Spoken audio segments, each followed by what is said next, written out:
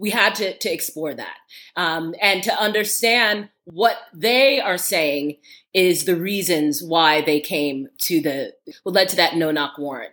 Now, I think you see in the film what we are saying is that none of that matters because no one, I don't care if you're Pablo Escobar, can be, the police can't go into your home and start shooting you and killing you. Hey, episode 94 is brought to you by Spirit and Justice with Breonna Taylor. And I'm Hanifa Walida, y'all. And this is Red Summer. And we are your gay aunties. Indeed. Today we have Yoruba Richin and Stephanie Gale as our guests for the show. All right. Oh, yeah. Lord mercy. We don't do it. We making it. We making it. Yes, Lord. All right. So if you are new to the show, if you have never joined us before, hey, babies. We're your aunties.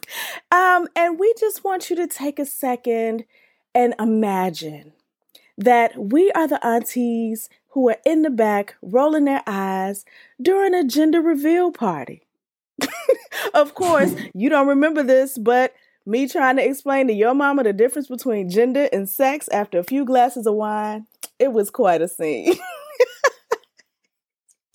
We them aunties, Absolutely. So understand that, your Gay Aunties is a bi-weekly live show and podcast that is centered around queer adulting. Every Sunday, we go live on YouTube where we answer your questions about life, love, and the entangled. So subscribe below. And if you miss us live here Sundays at 1 p.m., we come to you again on Wednesday with our audio podcast by the same name, Gay Aunties, which you can find wherever you listen to podcasts. Yes. Okay. So now that you know where you are, welcome home, child. We are your Gay Aunties, and we are here for the children.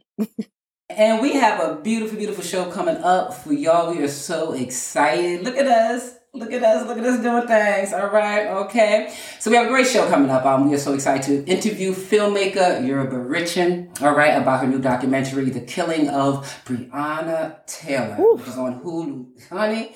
Yeah. It's on Hulu and FX right now, y'all. Okay, we're going to talk to her about her experience making the film and thoughts on activism in the arts. All right? Let's get in it. And later on in the post-show, we're going to have Stephanie Gale, who will be here performing live in the studio. Yes. All right, from her backyard. And coming up in just a bit, we have the first of two letters. Yes. 2 letters, some auntie gems, and continued appreciation for our good gay lives. Yes, right? yes. So subscribe just below and start texting your peoples to join us live here on youtube.com/yourgayaunties. Woohoo! All right, girl. Woosah, it's been 2 weeks. How have you been? I've been a little overwhelmed. A little overwhelmed. As you know, I'm a school teacher and we're doing our virtual teaching thing right now. And technology is crazy, but we're figuring it out and giving ourselves a lot of grace as we make our way through this pandemic-induced experience. How are you? I am recovering from dental surgery. Oh, yes. Yes. I'm recovering from dental surgery. I had to get one of my wisdom teeth in the back because I just couldn't reach it. It was doing things. And the dentist even told me I had a tooth behind that tooth. Oh, wow. So I was jabberjaw with it. It took him an hour to yank that bad boy out of my mouth. So I have been recovering from that. But in the meantime, I've been gardening. I've been getting praise from my neighbors because they see me out there every morning. Nice. Me and the land. Great. Yes, ma'am. But yeah, I'm at my mom's house. Maintain it. Oh yes, of course we can tell by certain pictures of those are mom type framing pictures. Yes. And guess what, y'all? Me and Red were talking about, while she's at her mom's house, and I'm here hunkered down with my mom, that we're going to have a little fun with the moms. Yeah. Oh, it's going to be. You can see from whence we come. Yeah. It's gonna be crazy. it's gonna be totally crazy because we are our parents' children. No matter how much we fight it. Oh, absolutely. Right? My mother is so much cooler than I am, so I don't know. Me and my mom, we still on a debate thing of who's cooler. Yeah. My mom won. Yes. Hands down. All right, y'all, let's go into the Follow Me part of the show. This is the part of the show where we feature one of you who follow us on Instagram at Your Gay Auntie. So we call it Follow Me. And our Follow Me for episode 94 is... Follow me, follow me, follow me, yeah. Ho on the go. Yes. Okay. And I love how she spells it in Francaise. So ho, H-E-A-U-X, on the go, G-E-A-U-X. Yes. Regardless how you spell it, she's ho on the go. And in this Follow Me worthy post, all right, by Ho on the Go, she dropped some sexual ethic bombs on all of y'all regarding the latest Odom, why don't you mind your own business, Beckham gossip. So here you go. Here is Ho on the Go. Hey y'all. So I just wanted to go live really quick and talk about this whole Odell Beckham Jr. situation because people really need to leave folks' sex lives and business alone.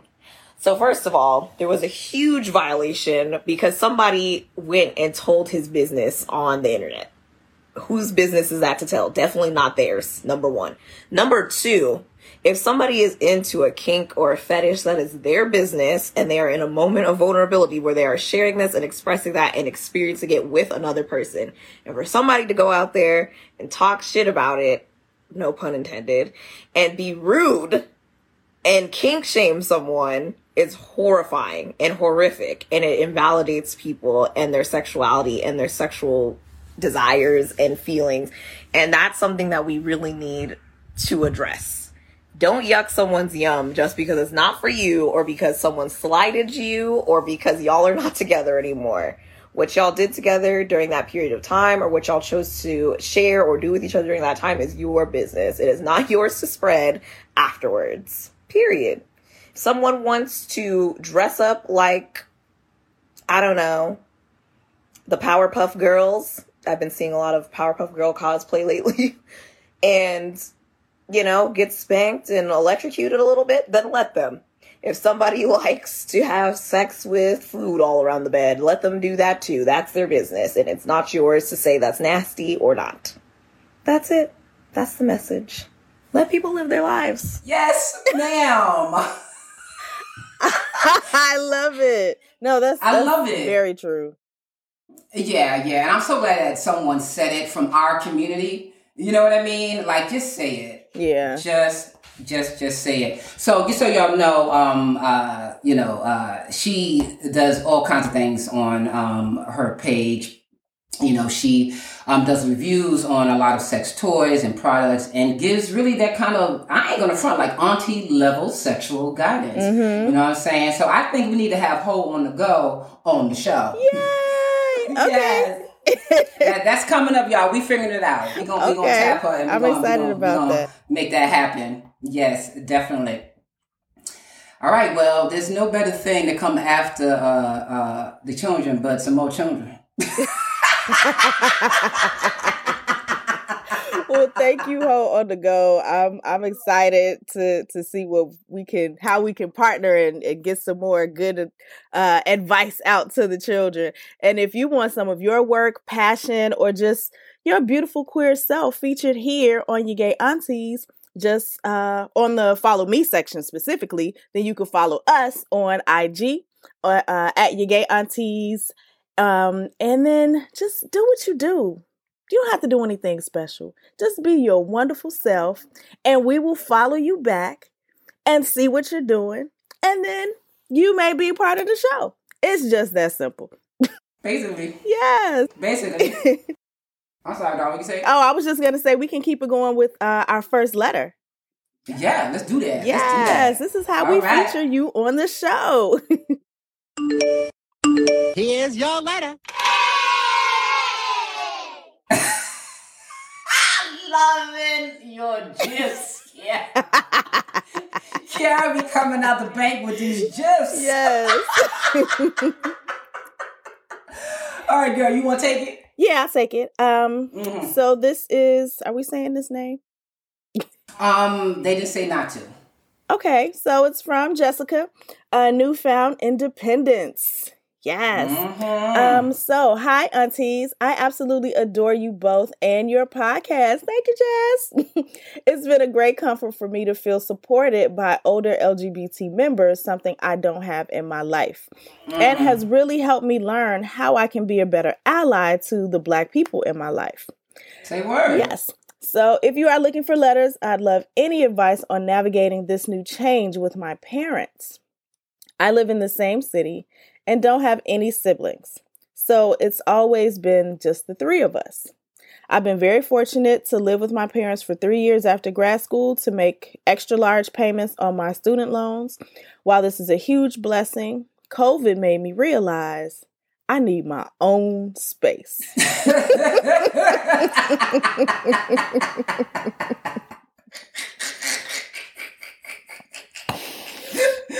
We understand. And we didn't have COVID back then. Right. So my new adventure has begun with my new apartment and a puppy coming in a few weeks. Aww. Do you have any advice on my newfound independence? Some do's and don'ts you've seen other young people make right when they move out would be helpful.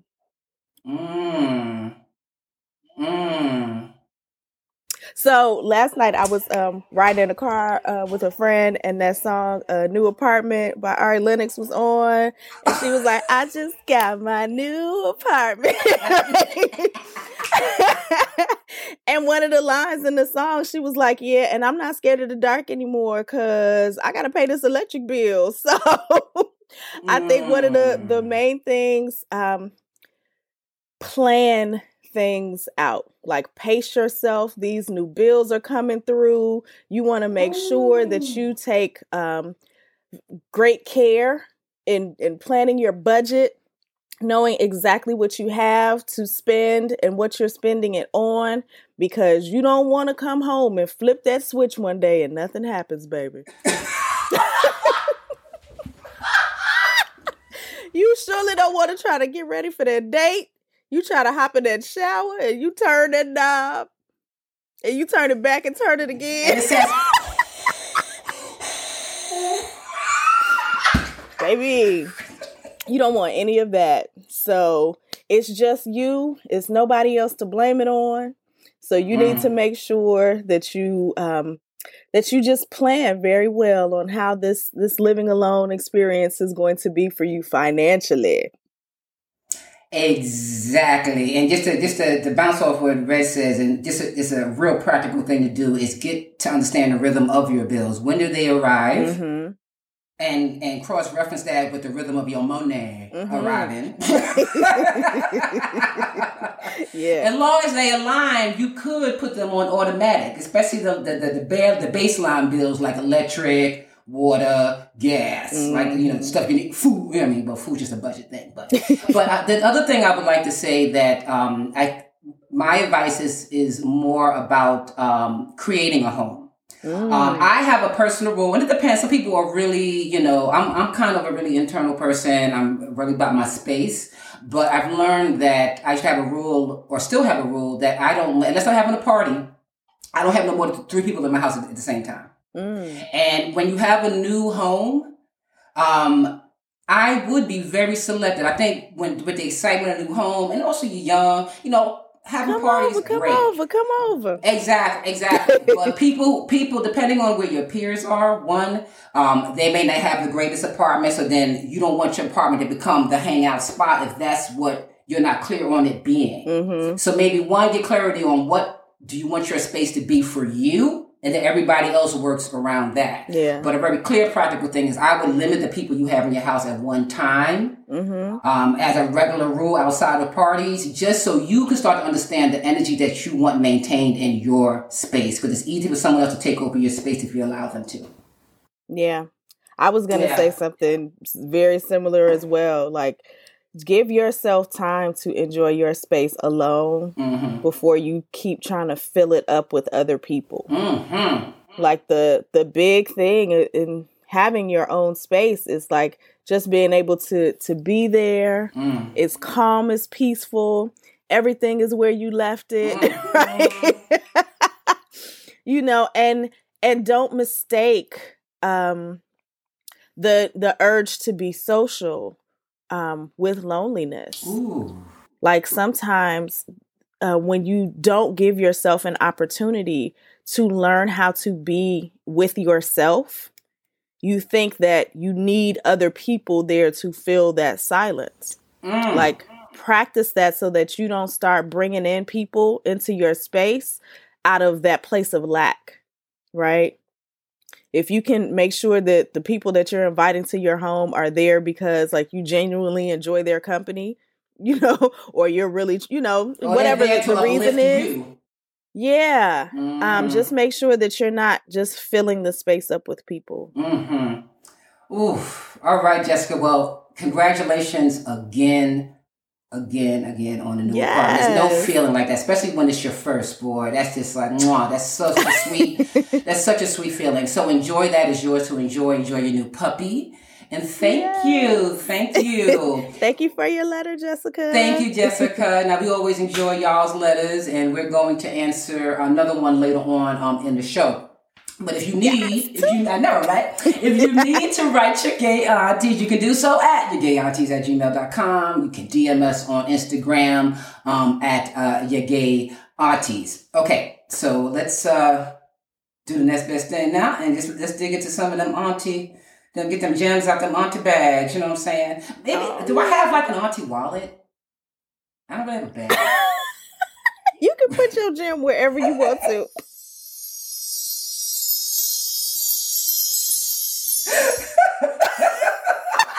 Everybody look around. Did it be the two-bit Josh you see? And Jessica, you could just play that song in your house. Right, exactly. Can you feel a brand new For those who aren't here with us live, our wonderful live engineer, Kiara, just bust out with the most wonderful gift that we all love. It's from The Wiz. For Auntie Gems. All right, y'all. So what's your gem for the day? My gem for the day is in part inspired by our guest later on, you'll be mentioning.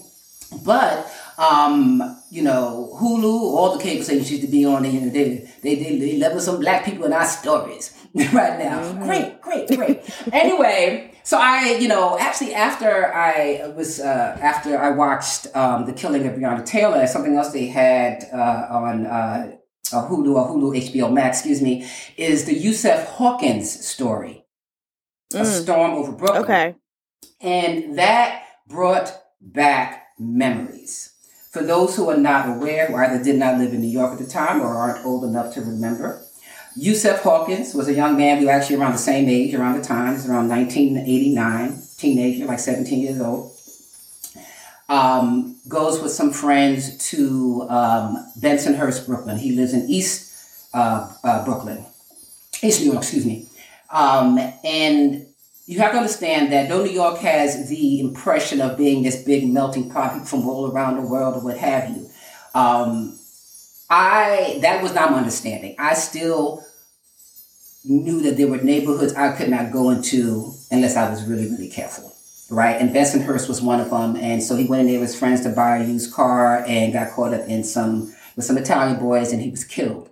And the reason why I'm showing this trailer is because I want you guys to think about something. I want you to think about how this correlates with now, the actions that were taken then, what happened then, and I want you to see yourself in this kind of timeless continuum of struggle. All right, let's play the clip.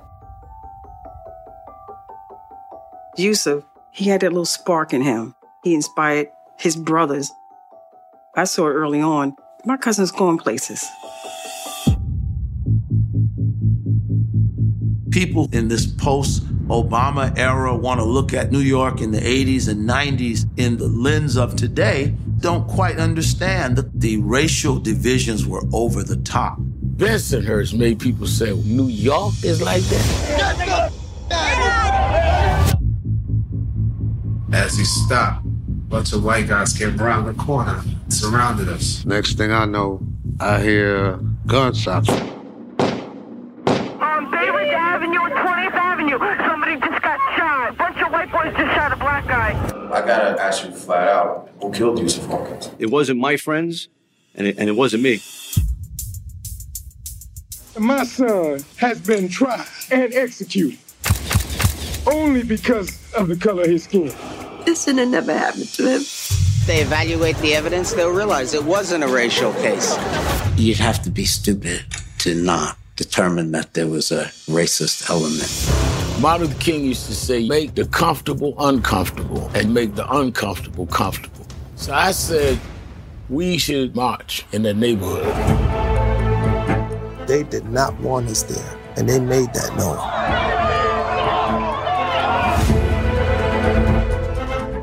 It's like unbelievable how people acted out. We're not just gonna go away quietly. We will be back, and that is a fact. One more win has taken us. My brothers death went down. People was yelling out his name.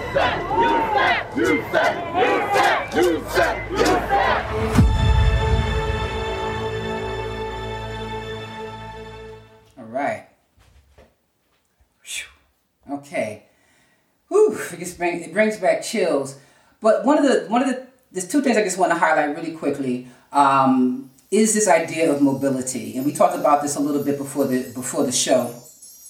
This idea of blackness and mobility, and that this is the undercurrent fight that we have been fighting since day one, right? Yeah. Since we got our quote unquote freedom, right? Is the idea that whatever dreams we want to manifest, and however we physically need to go and do that, we should be able to do that.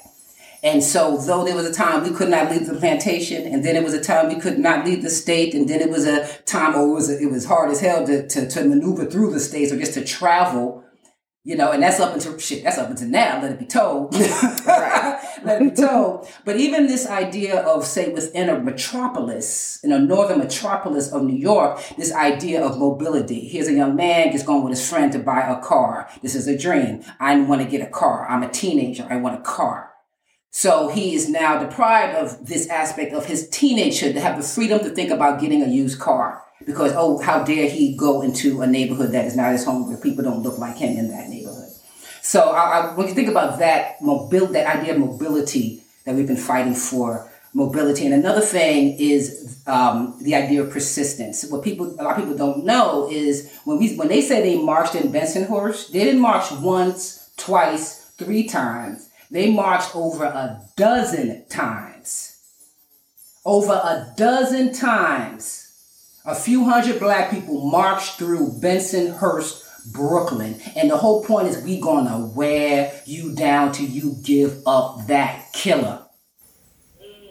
Okay? So in this microcosm of New York, I can see, and it helps me even more appreciate what young people are doing now.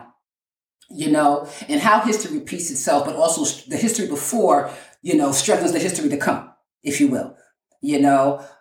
So if you haven't seen the Yusuf Hawkins story, I believe it's called The Storm Over Brooklyn, check it out. And if you're a young person that's out there in the streets in the fight, you're going to see yourself through the time continuum.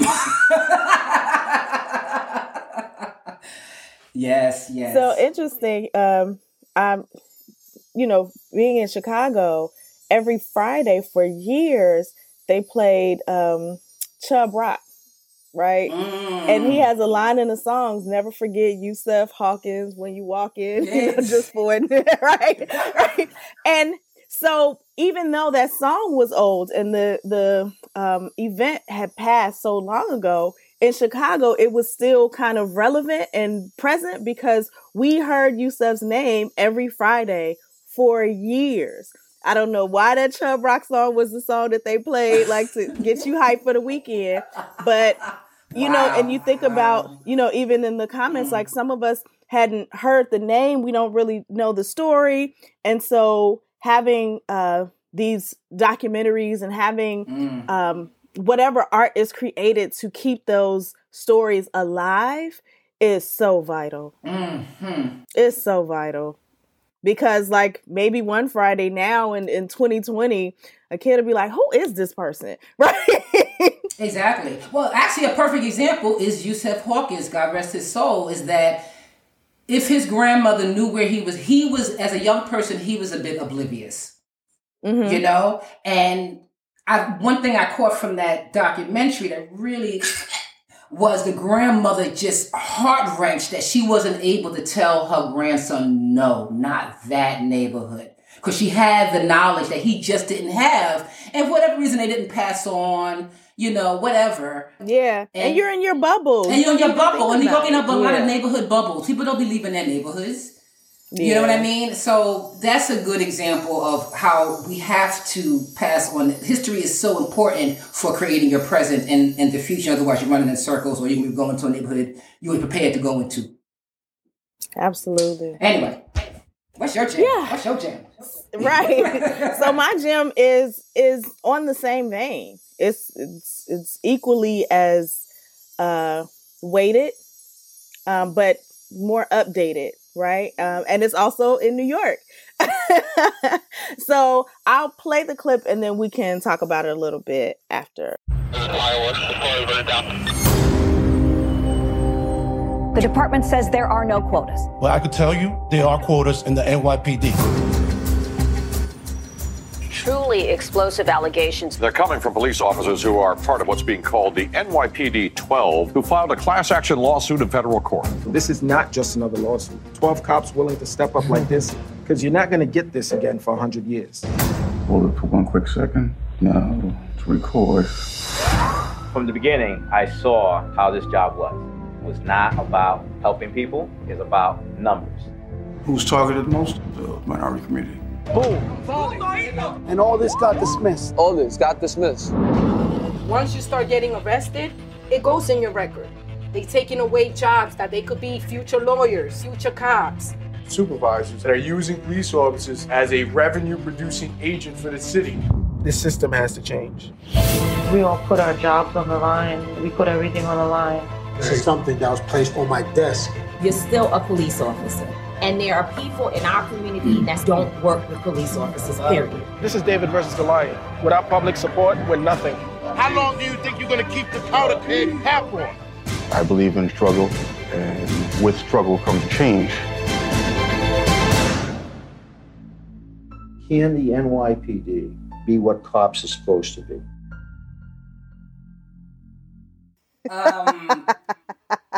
Where do we begin? First of all, who need to give us some money? Because we is bigging them up. Right. Today is definitely a Hulu show. You know, they're coming with it. But okay. Yeah. And so I wanted to highlight this particularly because people always talk about like, oh, there's like not all cops are bad, right? Like every time you try to, you know, say something, it's the, oh, well, not everybody, or the bad apple thing or whatever. And I did not think that was true at all. Personally, I thought it was just something that people say to deflect, right? And so I also have police officers in my family and still did not connect like what that experience is like to be a Black and brown person in the police industry, knowing that this is the setup. We know now that, well, we already know, we've known that in a lot of areas, or in most areas, the police are an income generator for the cities. Yes, the indeed. police, like the Department of Revenue, is where all of your tickets go. Like every time you have a run-in with police, you are generating revenue for the city. And so this becomes a huge snowball that runs out of control, because if you have to have a quota of how many people get a ticket, then you're not going out in your work day, looking to make people safe and to provide a service and blah, blah, blah. You're going out looking to find criminals, and you will find them because you have to. Find them or make them. Right. And so when the response is like, oh, well, if Black people weren't committing crimes and they wouldn't be whatever, like, you have to understand that plenty of people are criminalized on purpose, right? They are criminalized for the quota. They are placed in positions, like you think about Elijah McClain. He was just walking. He said, listen, I'm not a bad guy. Like, I'm just different. Like, I'm sorry. Right. And he was immediately approached with aggression and attacked for nothing. And we see so many of these stories that you have to, at some point, you have to question, like, how does any kind of change in this society, change in this policy even happen? And pointing to the quotas is a big start. And again, it always comes back to this country's other Achilles heels, which is capitalism and the way that we spew it, and how capitalism intersects with municipalities. Because a quota system is like, so you need a quota is another way of saying you need to make so much money for us by the end of the day, offer these Negroes and Latinos back. That's what I need you to do. Go out there and do. Go in the field and pick some cotton. Yeah. But this. And yes. Being in a different neighborhood now, I've always lived in the city, and this is my first time really living in the suburbs. When our community opened back up, of course, all the children in the community went straight to the basketball court. They went straight to the tennis courts. They went outside. They hadn't been outside in so long. And my son came back. He said, well, the police were kicking everybody out of the basketball court. And so we were able to contact the community and say, the police are not welcome in here. These are our children. And even if they are inviting other children in to come and play basketball with them, we live here. They can do that. Yes. And the woman said, oh, I'm so sorry. I didn't know that was happening. Oh, blah, blah. Well, the basketball court is right next to the community center. I don't know how you didn't know that this was happening. You had to be the one to call the police. Right? Yeah. But understanding that you can do that in my neighborhood now. I couldn't do that in my neighborhoods before. Yeah. The police came through and did what they wanted to do. Right. And if you resisted in any way, and there was another documentary of Stop Resisting, right, of how many people are criminalized for not allowing themselves to be harassed and arrested on site. That's their only crime, is questioning their arrest. Well, we picked some gems, boy, because... Yeah. It's deep. And unfortunately, we have so many gems that look and feel like this. You know, as far as the historical gems of just us trying to get through and overcome something that's happened to us. But I would like to move into our guest for the day, because her documentary is going to be the cream on the crop for our dive down the documentary dealing with our people today. Absolutely. All right, y'all. So we're going to welcome our guest today on the Gay Aunties, Yoruba Richin. is a documentary filmmaker whose work has been featured on PBS, New York Times, OpDoc, Frontline Digital, New York Magazine's website, The Cut, The Atlantic, Infield Division. Her current films, The Sit-In, Harry Belafonte, hosts The Tonight Show, will premiere in fall of 2020. And, she got a lot going on. How It Feels to Be Free will air on American Masters in 2021. All right, see, Yoruba's previous film, The Green Book, again, talking about mobility, right? Okay, The Green Book, Guide to Freedom, was broadcast on the Smithsonian Channel to record record audiences. It was nominated for an Emmy. All right. Yes. We get some dope ass guests. I'm so excited. Yoruba's feature documentary, The New Black, won multiple festival awards and was nominated for an NAACP Image Award and a GLAAD Media Award before premiering on PBS's Independent Lens. Yoruba is a featured TED speaker, Fulbright Fellow, a Guggenheim Fellow, and a 2016 receipt of the Chicken and Egg Breakthrough Filmmaker Award. And for all these reasons and more, and with her latest documentary, The Killing of Breonna Taylor on FX and Hulu, we welcome to Your Gay Aunties activist and filmmaker Yoruba Richin. Hi there. Hey. How you doing, lady? How you doing? I'm good on this Sunday. So good to be on with you guys. We're so excited to have you here today. Yes. When I heard about the documentary, I was like, okay, and for me, and to whatever extent, I'm kind of like, for me, I have to admit that I did not understand her story to the degree that you laid out in the documentary. So I was so grateful for that. Absolutely. I mean, I think a lot of times we, know the names of these victims of police violence, but we don't know their story.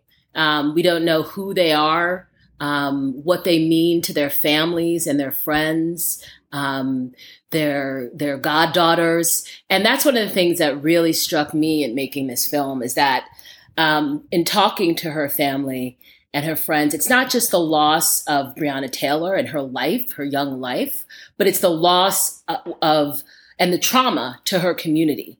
The loss to her sister, to her goddaughter, who's 2 years old, who she took care of a couple of nights a week, to her boyfriend Kenny, who they were planning on having, planning on moving forward in their relationship. So the loss of all those dreams. It's really multifaceted, and so I really wanted to tell that story. And also, too, I think it's important to know information about the case as well. There's been a lot of misinformation on different sides. And, me and my team wanted to lay out as much as we can, because there's still stuff we don't know. It's unfolding, but lay out as much as we can what led up to that night and what happened that night. Yeah, I just first have to agree that this documentary is the most information that I've heard on the case, period. Like ever. And I've been watching different news channels and listening to different things and reading articles. But, of course, when it's a little bit at a time and everything is piece by piece. So having this documentary just lay it all out so well. Just thank you. Thank you for doing that work. I wanted to ask, why did you get into documentary filmmaking, and how do you see this as like supplementing those gaps for people who are just relying on the media for their information? Well, I got into documentary filmmaking. Let's see. The short answer is I grew up here in New York, where I'm talking from, and my mom was a playwright. And she was a political playwright. She was considered kind of part of the underground Black arts movement, meaning that, she didn't get as much fame as she should have. But so I grew up with the sort of intersection of arts and politics. That was always something that was part of me. And I did a lot of theater. and, up and through college. And then in the mid-90s, as the cameras got smaller and more accessible, I started making videos. And I had always been interested in documentary. I had always been, loved documentary film, watching it as I remember watching Eyes on the Prize as a kid.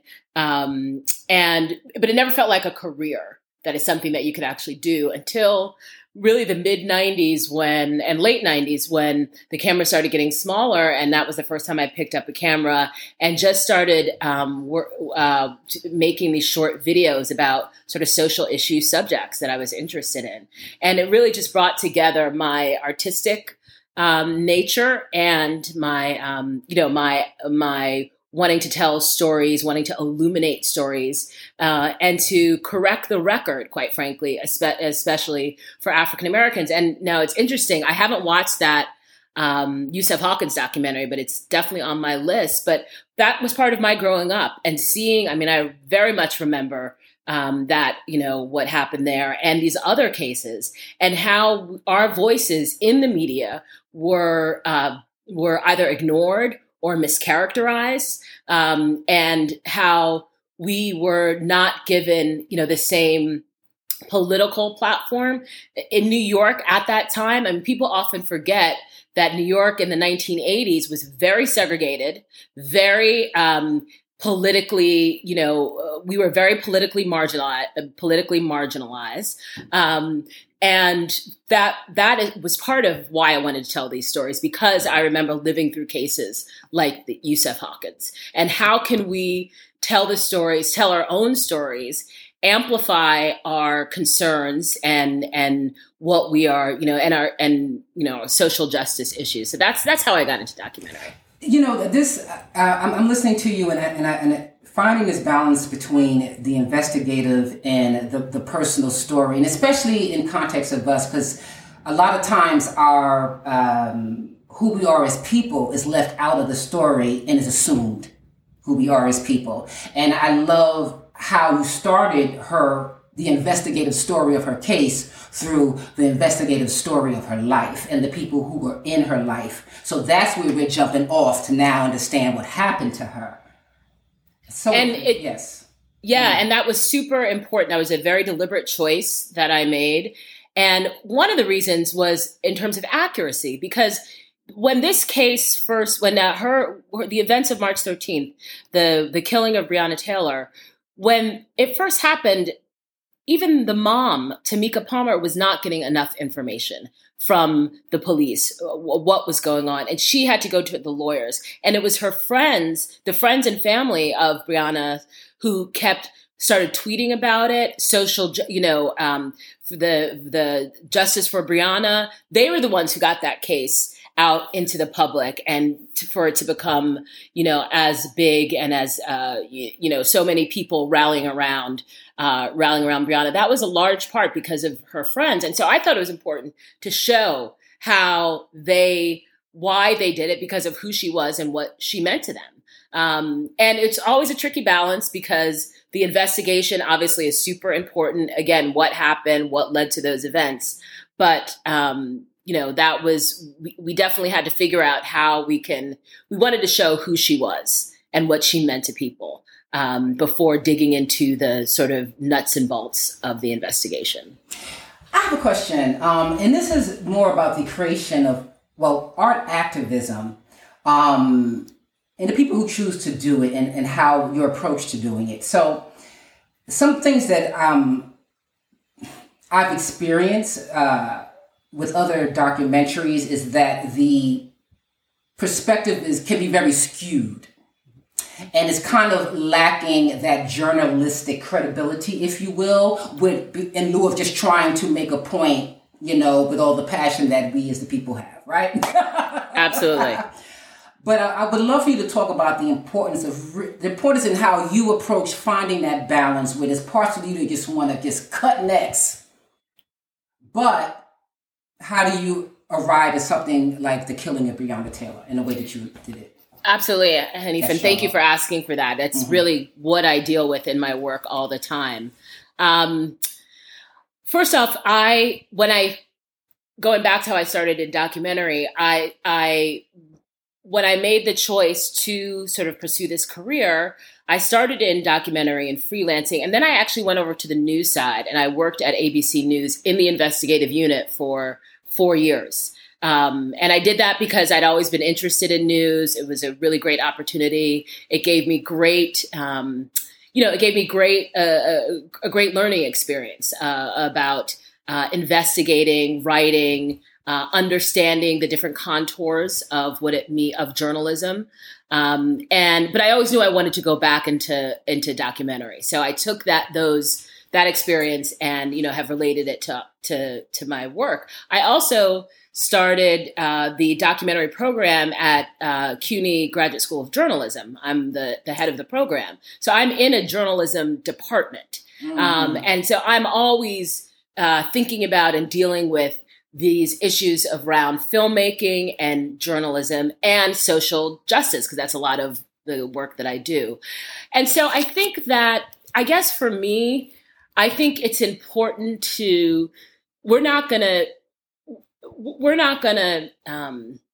it serves no purpose for us not to understand the complexity and nuances of story, of situations, right? That most things are not black and white, and most things have different layers. And as a filmmaker, I like exploring those layers. So even in the New Black, even in my first film, Promised Land, where I went to South Africa and I looked at the efforts of land reform in the country, I wanted to talk to the white landowners who were being forced to give up, to at least contemplate giving up their land. I was interested in their story, as well as the stories of the land that had been taken away from the Black indigenous folks in South Africa. And so that's how I told that story. In the New Black, I also looked at the African-American folks who were against gay marriage and LGBT rights, and the folks who were trying to bring it to the state of Maryland. And I thought that by telling those stories, we can understand the complexity. I think it's clear in terms of my lens and what I am trying to say. And I want that to be clear. And I think with Breonna as well, the Breonna Taylor film, but it's important to understand the different layers of story. And ultimately, ultimately, I think it's important to understand it because, I have a point of view and I want the audience to see that point of view, hopefully, understand it, potentially agree with it. And, and then we can move, and that will bring us somehow closer to justice. So with Breonna, for example, we had to lay out what the entanglements that she had with her ex-boyfriend that led the police to the door that night. We had to explore that and to understand what this, what they are saying is the reasons why they came to the, why that led to that no-knock warrant. Now, I think you see in the film what we are saying is that none of that matters. None of that matters because she was, first off, no one, I don't care if you're Pablo Escobar, can be, the police can't go into your home and start shooting you and killing you. I mean, that's from the terrace window. Yeah, that's they're not judge, jury, and executioner. So that's one layer. The second layer is that, really the first layer is that there were no drugs or money ever found. She was never accused of anything. She has no history of criminality. There's a lot of allegations, right? But then even a wider net that we tried to portray, and you even mentioned this, I think, previously in your guys' conversation, is a policy, a war on drugs policy that brought this incredible militarization to all of these houses, and including hers, which she really has no history of any of that. But all of this over some drugs. over looking for drugs. And it's a war on drugs policy, as we know, that has targeted African Americans, targeted neighborhoods, and resulted in mass incarceration and violence in our communities. So we have to look at the larger picture of why this even of the policy that brought these cops to her door. I mean, this is, I think, the conversation that we are not just trying to have, we're trying to figure out how to have in different ways so people can understand that this is not just about individual stories or mythic lore around what a cop's place in a community, in the community. All right, this is about the system that, again, speaks to a limited mobility. You know, even if it's a limited mobility in your mind or where you feel you can and cannot go, that all of that is a part of a system. So no matter where they come at you for argument, there's always, well, just look right there. Well, just look right there. It's like it's so encompassing. But one quick question: is there anything while doing this documentary that actually surprised you?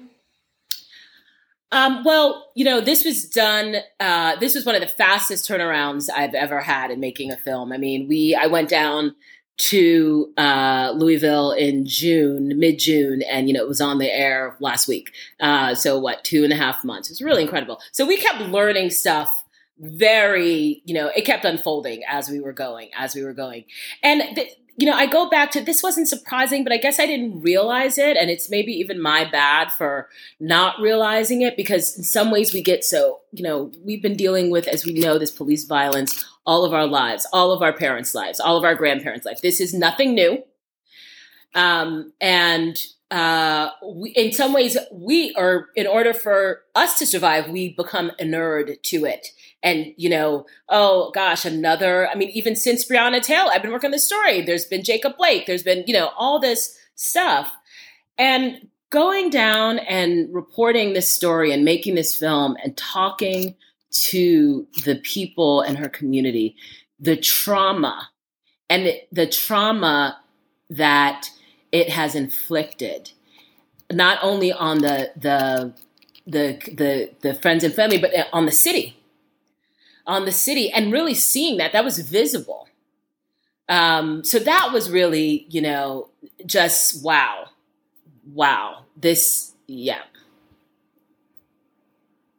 I wanted to ask, because the case is still unfolding, how did you decide, how to end it? How did you decide how to wrap up the story? Yeah, really good question. Well, one thing is that we were told at various points in making the film that, there were various rumors that the investigation was going to be imminently released. So we had to sort of keep that open if that was the case. Of course, it hasn't been the case.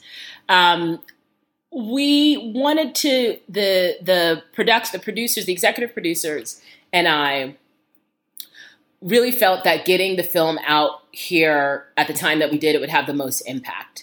And so because there was such momentum around her case, right? Everything had been building and building and building. And you have to, part of filmmaking and documentary filmmaking is a timeliness of when it's going to get eyes on it and when it's going to make a difference in terms of people, in terms of how people understand the film, like what we just understand the case, like what we talked about. As we moved closer to that date, that air date, we became increasingly convinced that we wanted to meet it, that September 4th air date. And we knew that the film, what we always knew is kind of what I just mentioned, is that we needed to take a wider lens about what was happening around policy and around the LMPD, what was going on in the LMPD.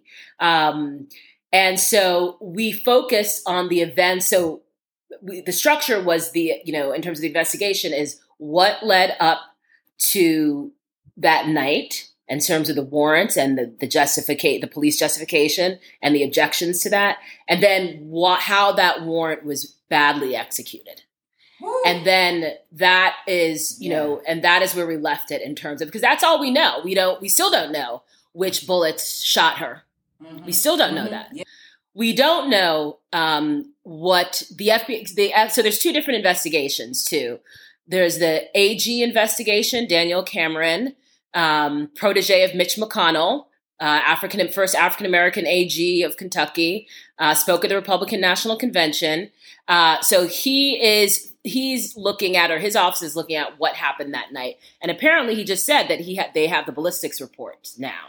So that means that somebody knows which bullet shot her. We still don't know. From. Exactly. Yeah. And then there's the FBI investigation, which looks at the larger issue around everything that led up to that night. So were those warrants justified? And the civil rights of it. And the civil rights, exactly, if her civil rights were violated. Now, the thing that, usually the AG report comes out before, the AG results come out before the FBI civil rights violation. What complicates it, of course, going back to what happened that night and complicates it, is that Kenny, her boyfriend, because he thought they were being broken into, he fired a shot. So, and then the police fired, as he said, a whole mess of shots. Right. Exactly. But that does complicate the, because the police do have, in the system, the way our system works, have a right to defend themselves. Again, so that makes the word system. Exactly. Exactly. Yeah. Is what we need to address. Yeah. So that makes attempted murder charges or murder charges harder. Because of that, and more complicated. I mean, again, we'll see what happens with the report. Now, with the FBI investigation, they have a wider latitude of, were her civil rights violated? Yes. Now, there's the FBI working on the ground. My understanding is that the FBI, agents who are working on the ground, the local FBI. But even if they do find something, and this is one of our sources told me this the other day. Even if they do find her civil rights were violated, it still has to go to the national FBI, and that's William Barr. And so they would have to choose to move forward on that. Well, that's William Barr today. How about in a few weeks? Well, again, that's right. In 2 months, Can exactly. We push it back? Yes, because I do not have confidence that William Barr is going to, if they present, that her rights were violated, that he would pursue it. So that scared me. But yes, maybe maybe it will be changed. Hopefully, it will be changed. Well, Yoruba, we can't thank you enough for the work manifest that you put into the killing of Breonna Taylor. We want to let all y'all need to go to Hulu right now. If you don't have Hulu, thank you. Just look at the commercials and just get the freebie. Oh, and can I just say one quick thing? Yes. My Harry Belafonte film premiered on it's on Peacock, the streaming service, and it actually was on MSNBC last night. And I think they're going to do one more broadcast. So look out for that. It's called The Sit-In. Harry Belafonte hosts The Tonight Show. Well, I'll watch anything with Harry Belafonte. Yes. Oh my gosh. That is wonderful.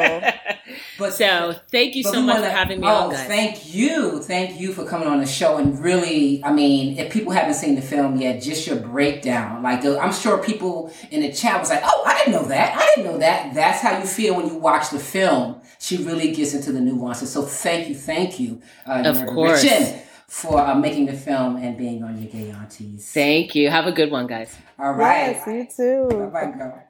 So now, my gosh. I know. We need some musical balm. Oh, yes. To balance out this energy. Oh, my neck is tight. Let's go to the post show. We gotta go. Yeah, we gotta go to the post show. We're here with some Stephanie Gale.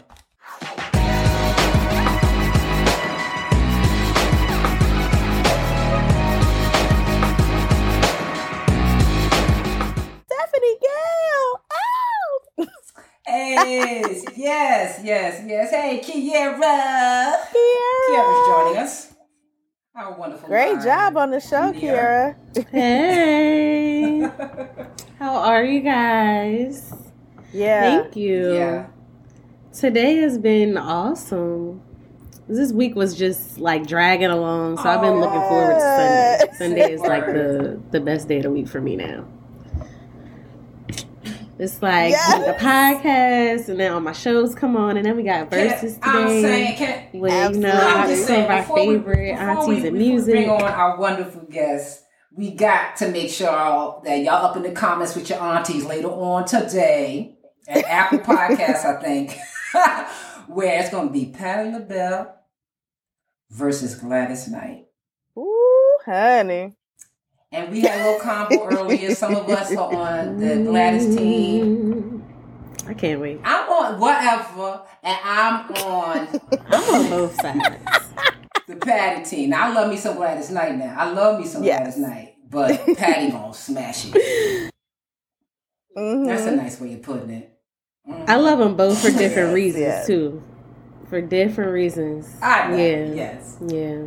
That's the way most of these verses are. It's talking like about the music, we have a musical guest who is joining us today. Ooh, yes. All right. So, like, we debuted actually her music on the show. Debuted it to you guys on the show. Last episode right? 93 is Auntie Jam, right? But now we have her here to perform live. So just so you don't, if you don't know who this woman is, Stephanie Gale, all right, is a singer, songwriter, producer, and fine artist from PG County, Maryland. Hey, my neighbor. So she began writing music at the tender age of 8 and began producing her own music at age of 16. At 18, she decided to move to New York. At 18, she moved to New York. Okay. To get her degree in fine arts and simultaneously pursue her music career. Now, in February 2019, she released her long-anticipated debut LP, Songs About Thee. And in December of 2019, she released her first holiday project entitled Christmas at 7222, Volume 1. And she has Volume 2, Christmas album coming out in the coming months, weeks. And now, y'all, ladies, gents, folks, everyone, your gay aunties, welcome Stephanie Gale. Woo! Yes. Oh, man. Thank you all. Thank you, Hanifa Walida. Thank you, Red Summer. Thank you, everyone, for joining your Gay Aunties, episode 94. I am Stephanie Gale, and I am going to perform one song for you. It's a fan favorite, and it's entitled Vulnerable. For all the people out there, this song is for you. So let's do it.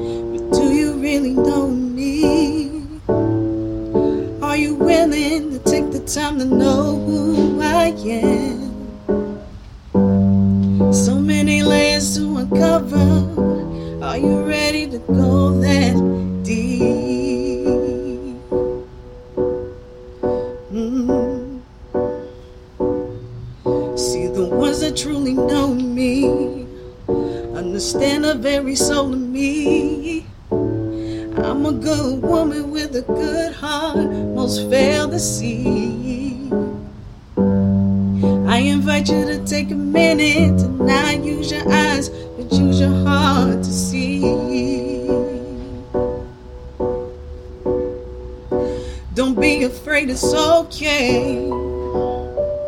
It's okay to feel vulnerable.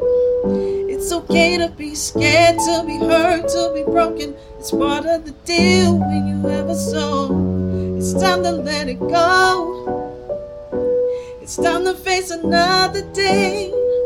You may never find the answers to the questions inside you, but perhaps it's better to know you'll be okay.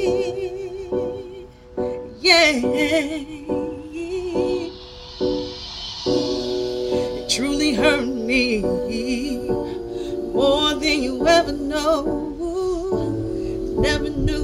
ain't so real. Business deep. To a point where I couldn't move. Completely numb to any other feeling. Hey. Now I hope this burden on me. My friends don't even recognize me. I stare into the mirror, view an empty shell for who I used to be. And pain is in everything I say or do. I wonder if the love I felt will return to me. Yeah. But for now I'll be okay. It's okay to feel vulnerable. It's okay to be scared, to be hurt, to be broken. It's part of the deal when you ever so. It's time to let it go. Time to face another day. You may never find the answers to the questions inside you, but perhaps it's better to know you'll be okay. Yeah. To know that I'm stronger than I say I am. And even in defeat, I can take a stand. To recognize that loss can also lead to gain. That the sun can still shine even in the rain. I may be down now, but I'm far from out. Even in the face of despair or even doubt, I just really needed time to figure it out. See the image of the woman that I am now.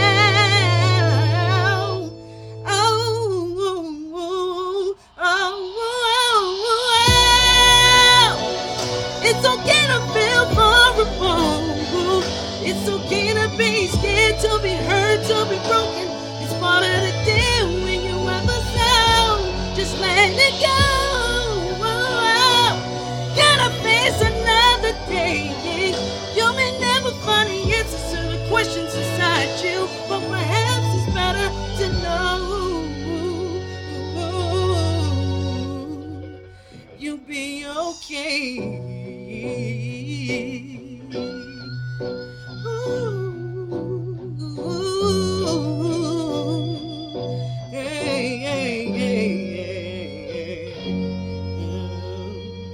You'll be okay.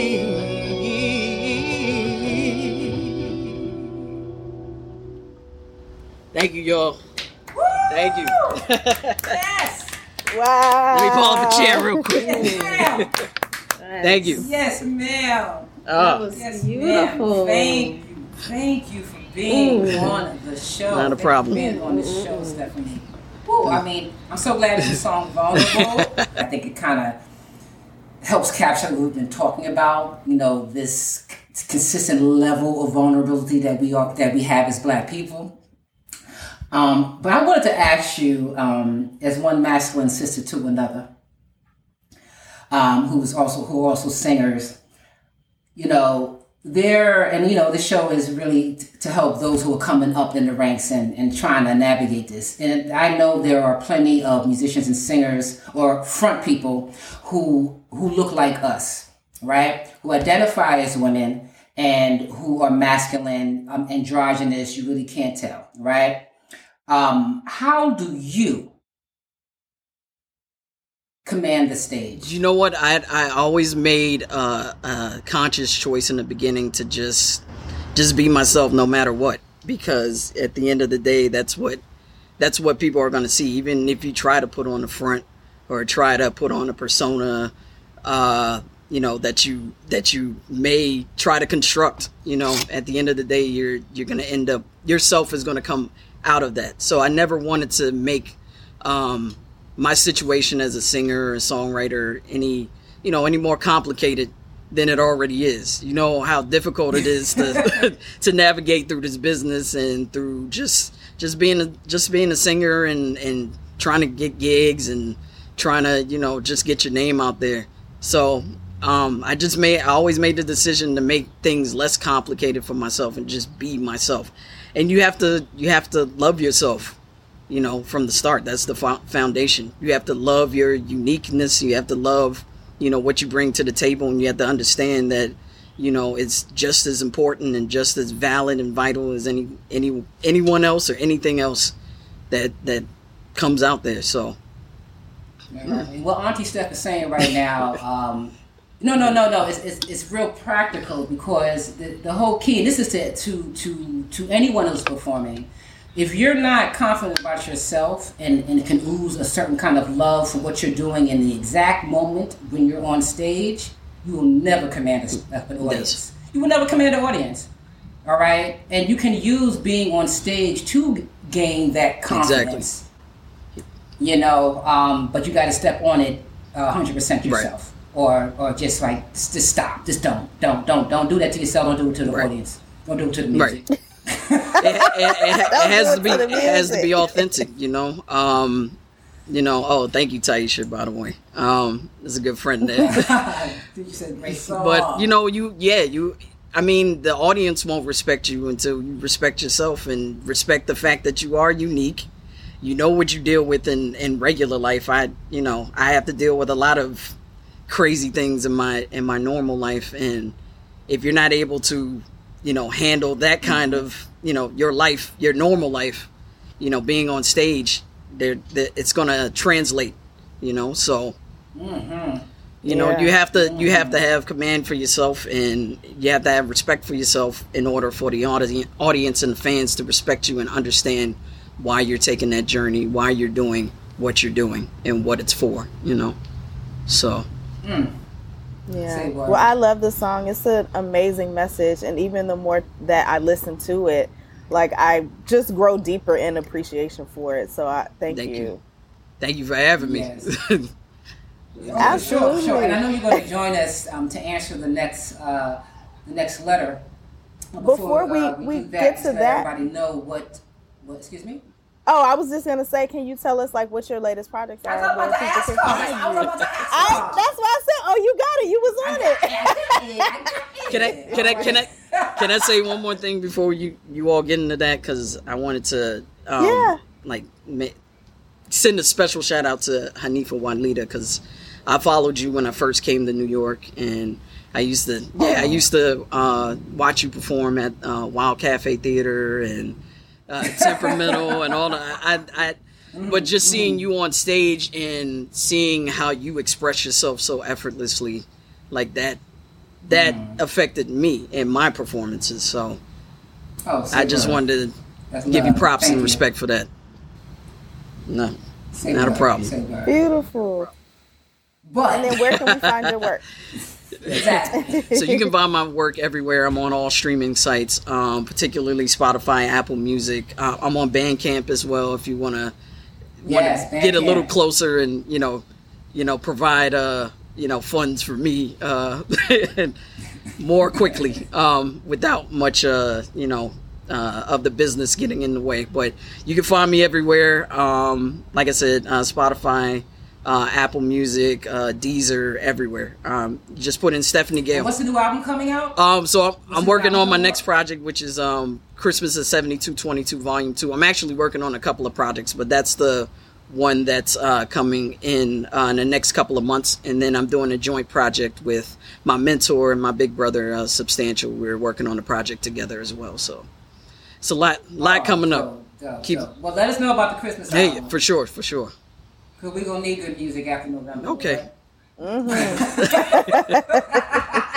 Mm-hmm. Without a doubt. All right, y'all. So we're gonna now move on to our second letter of the show. Woohoo! Okay, and Stephanie Gale is going to help us answer this letter, and it's a doozy.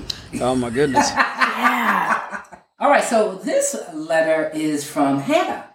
All right. The woman that has everything. Dear Arnie, so I have a question. How do you impress a woman that has her own, that's very independent and doesn't want nothing but love and loyalty? Where's she at?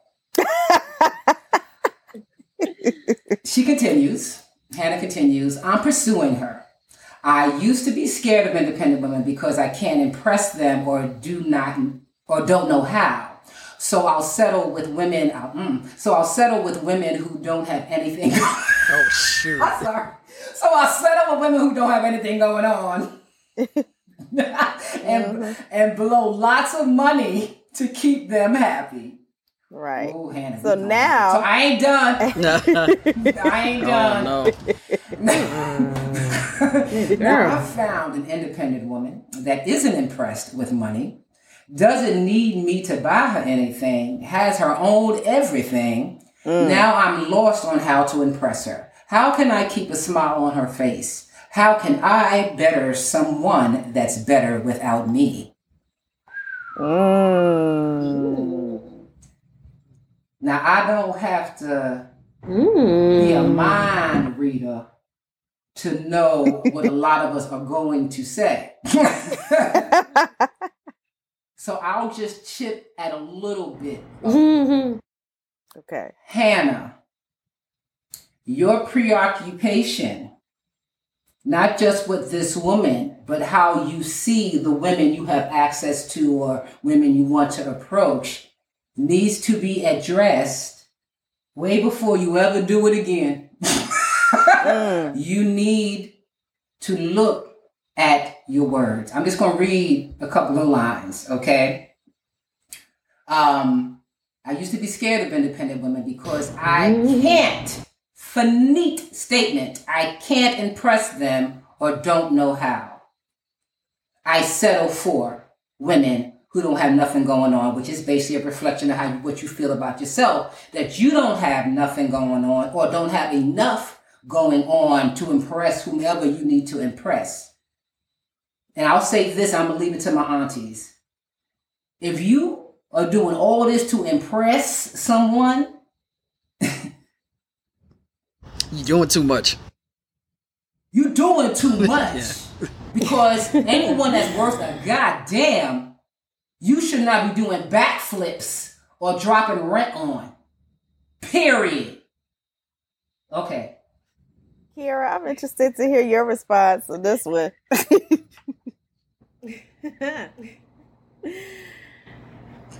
I personally feel like you cannot, trying to impress somebody, that's not going to make them want to love you. And if it does, then that person really don't care about you. They care about all the things that you can give them.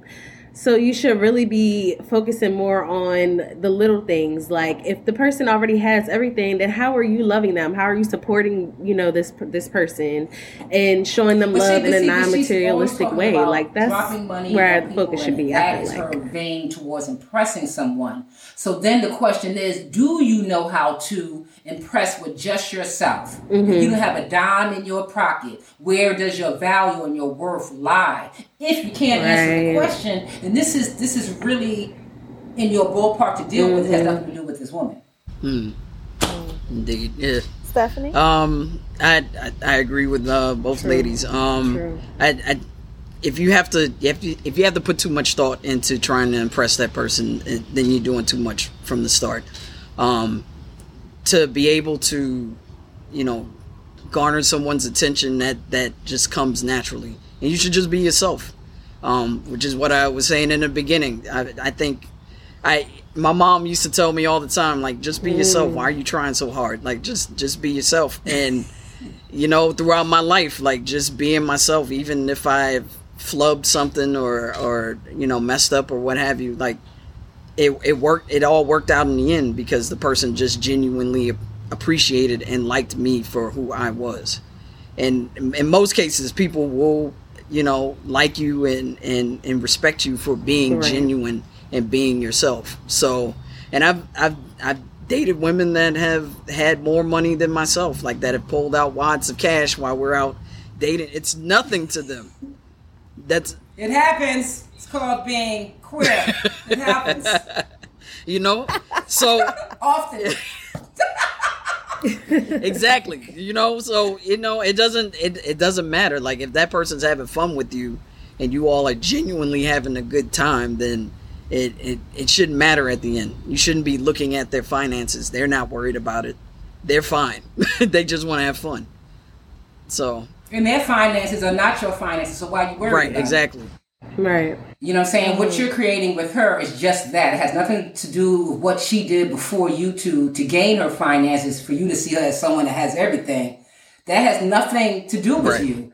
You two are in this moment in time together. What do you both bring to the table to make it work? Exactly.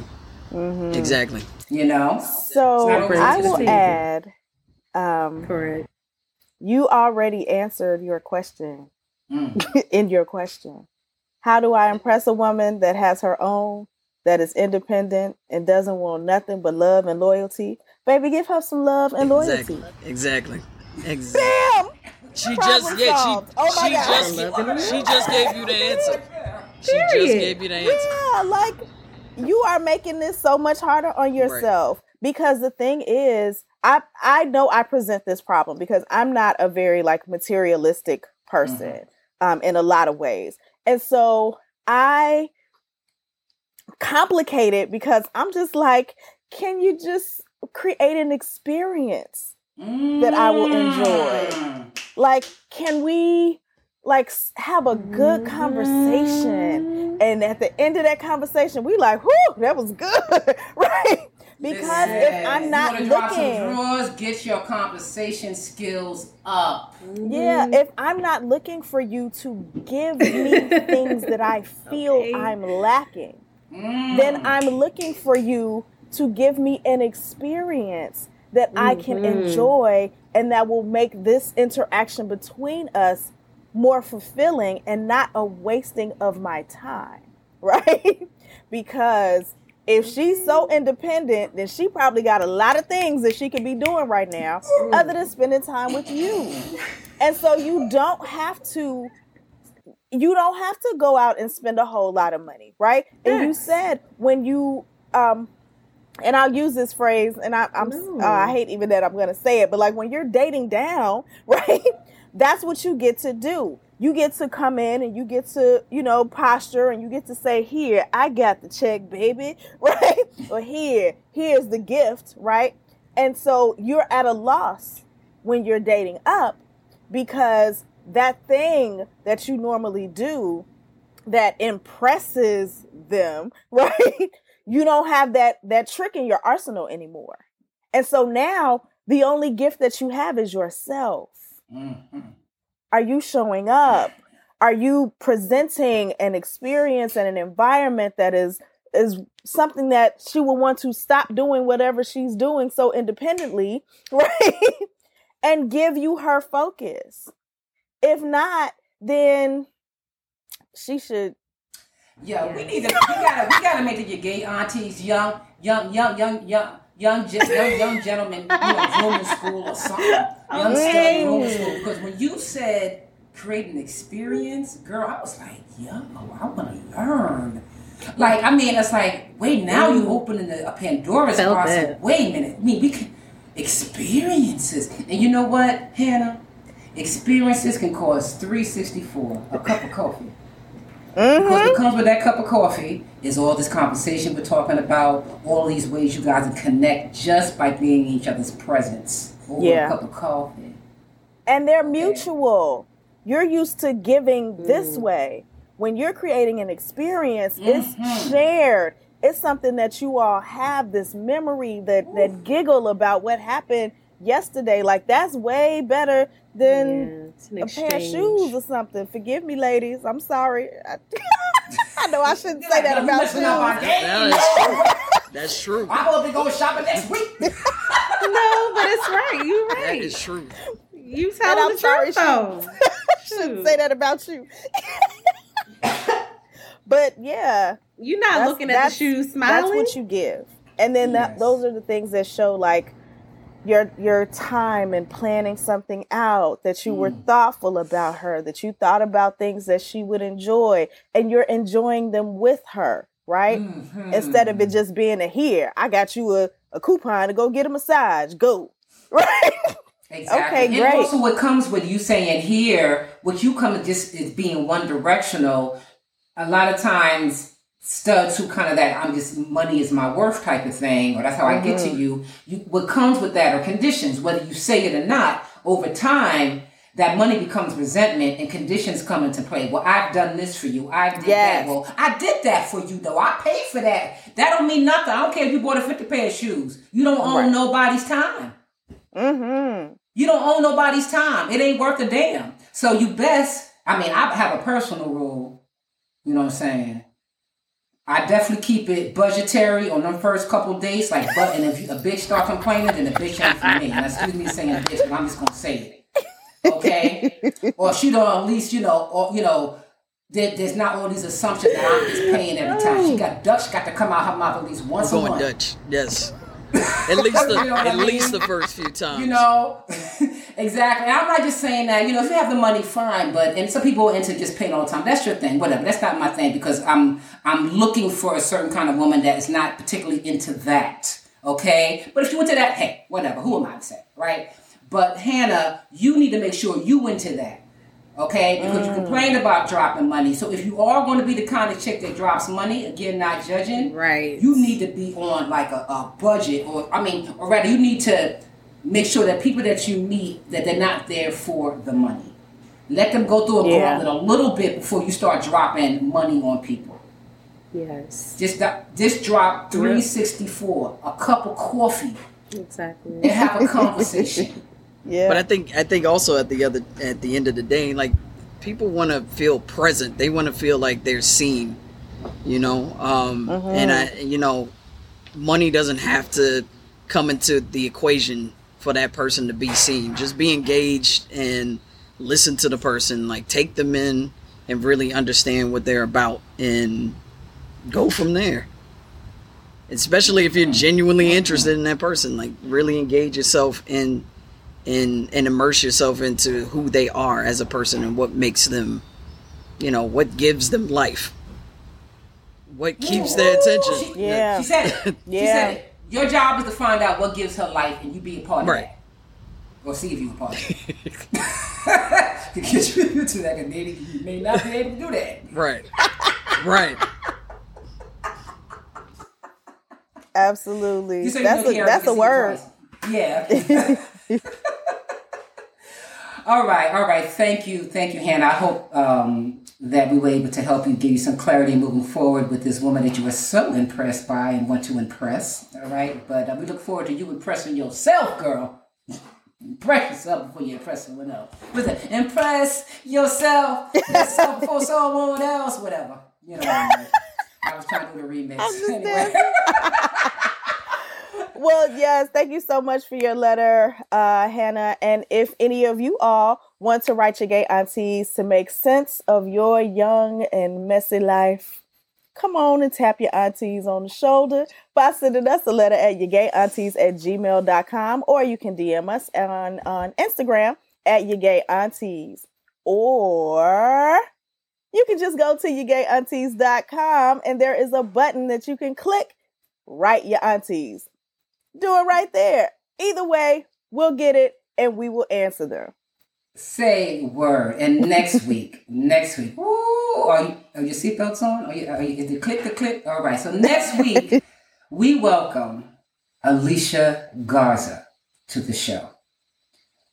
We will never have enough time to talk about all the things we can talk about with Alicia Garza. But this will be a beautiful opportunity to ask Alicia Garza questions live as both an activist and, well, your auntie. Now, some may wonder, how y'all get Alicia Garza? Well, hello, 3,000 followers. Well, the answer, I'm going to answer that by leaving you with this. Look around, children, at your pool of friends. Look left, look right. Some of them, if not yourself, are going to do great things in life. Things you can't imagine at this age. So, the way you treat the people in your life now is an investment in how they show up in your life later. That being said, Alicia Garza is going to be on the show. In episode 95, in just a couple of weeks this Sunday, September 26th. You're going to enjoy it. So join us then. Don't forget to subscribe below. And with that, I'm Hanifa Walida. I'm Red Summer. And it's Stephanie Gale. I'm Kiara Sheree. And we are your gay aunties. Later, everyone. Thank you.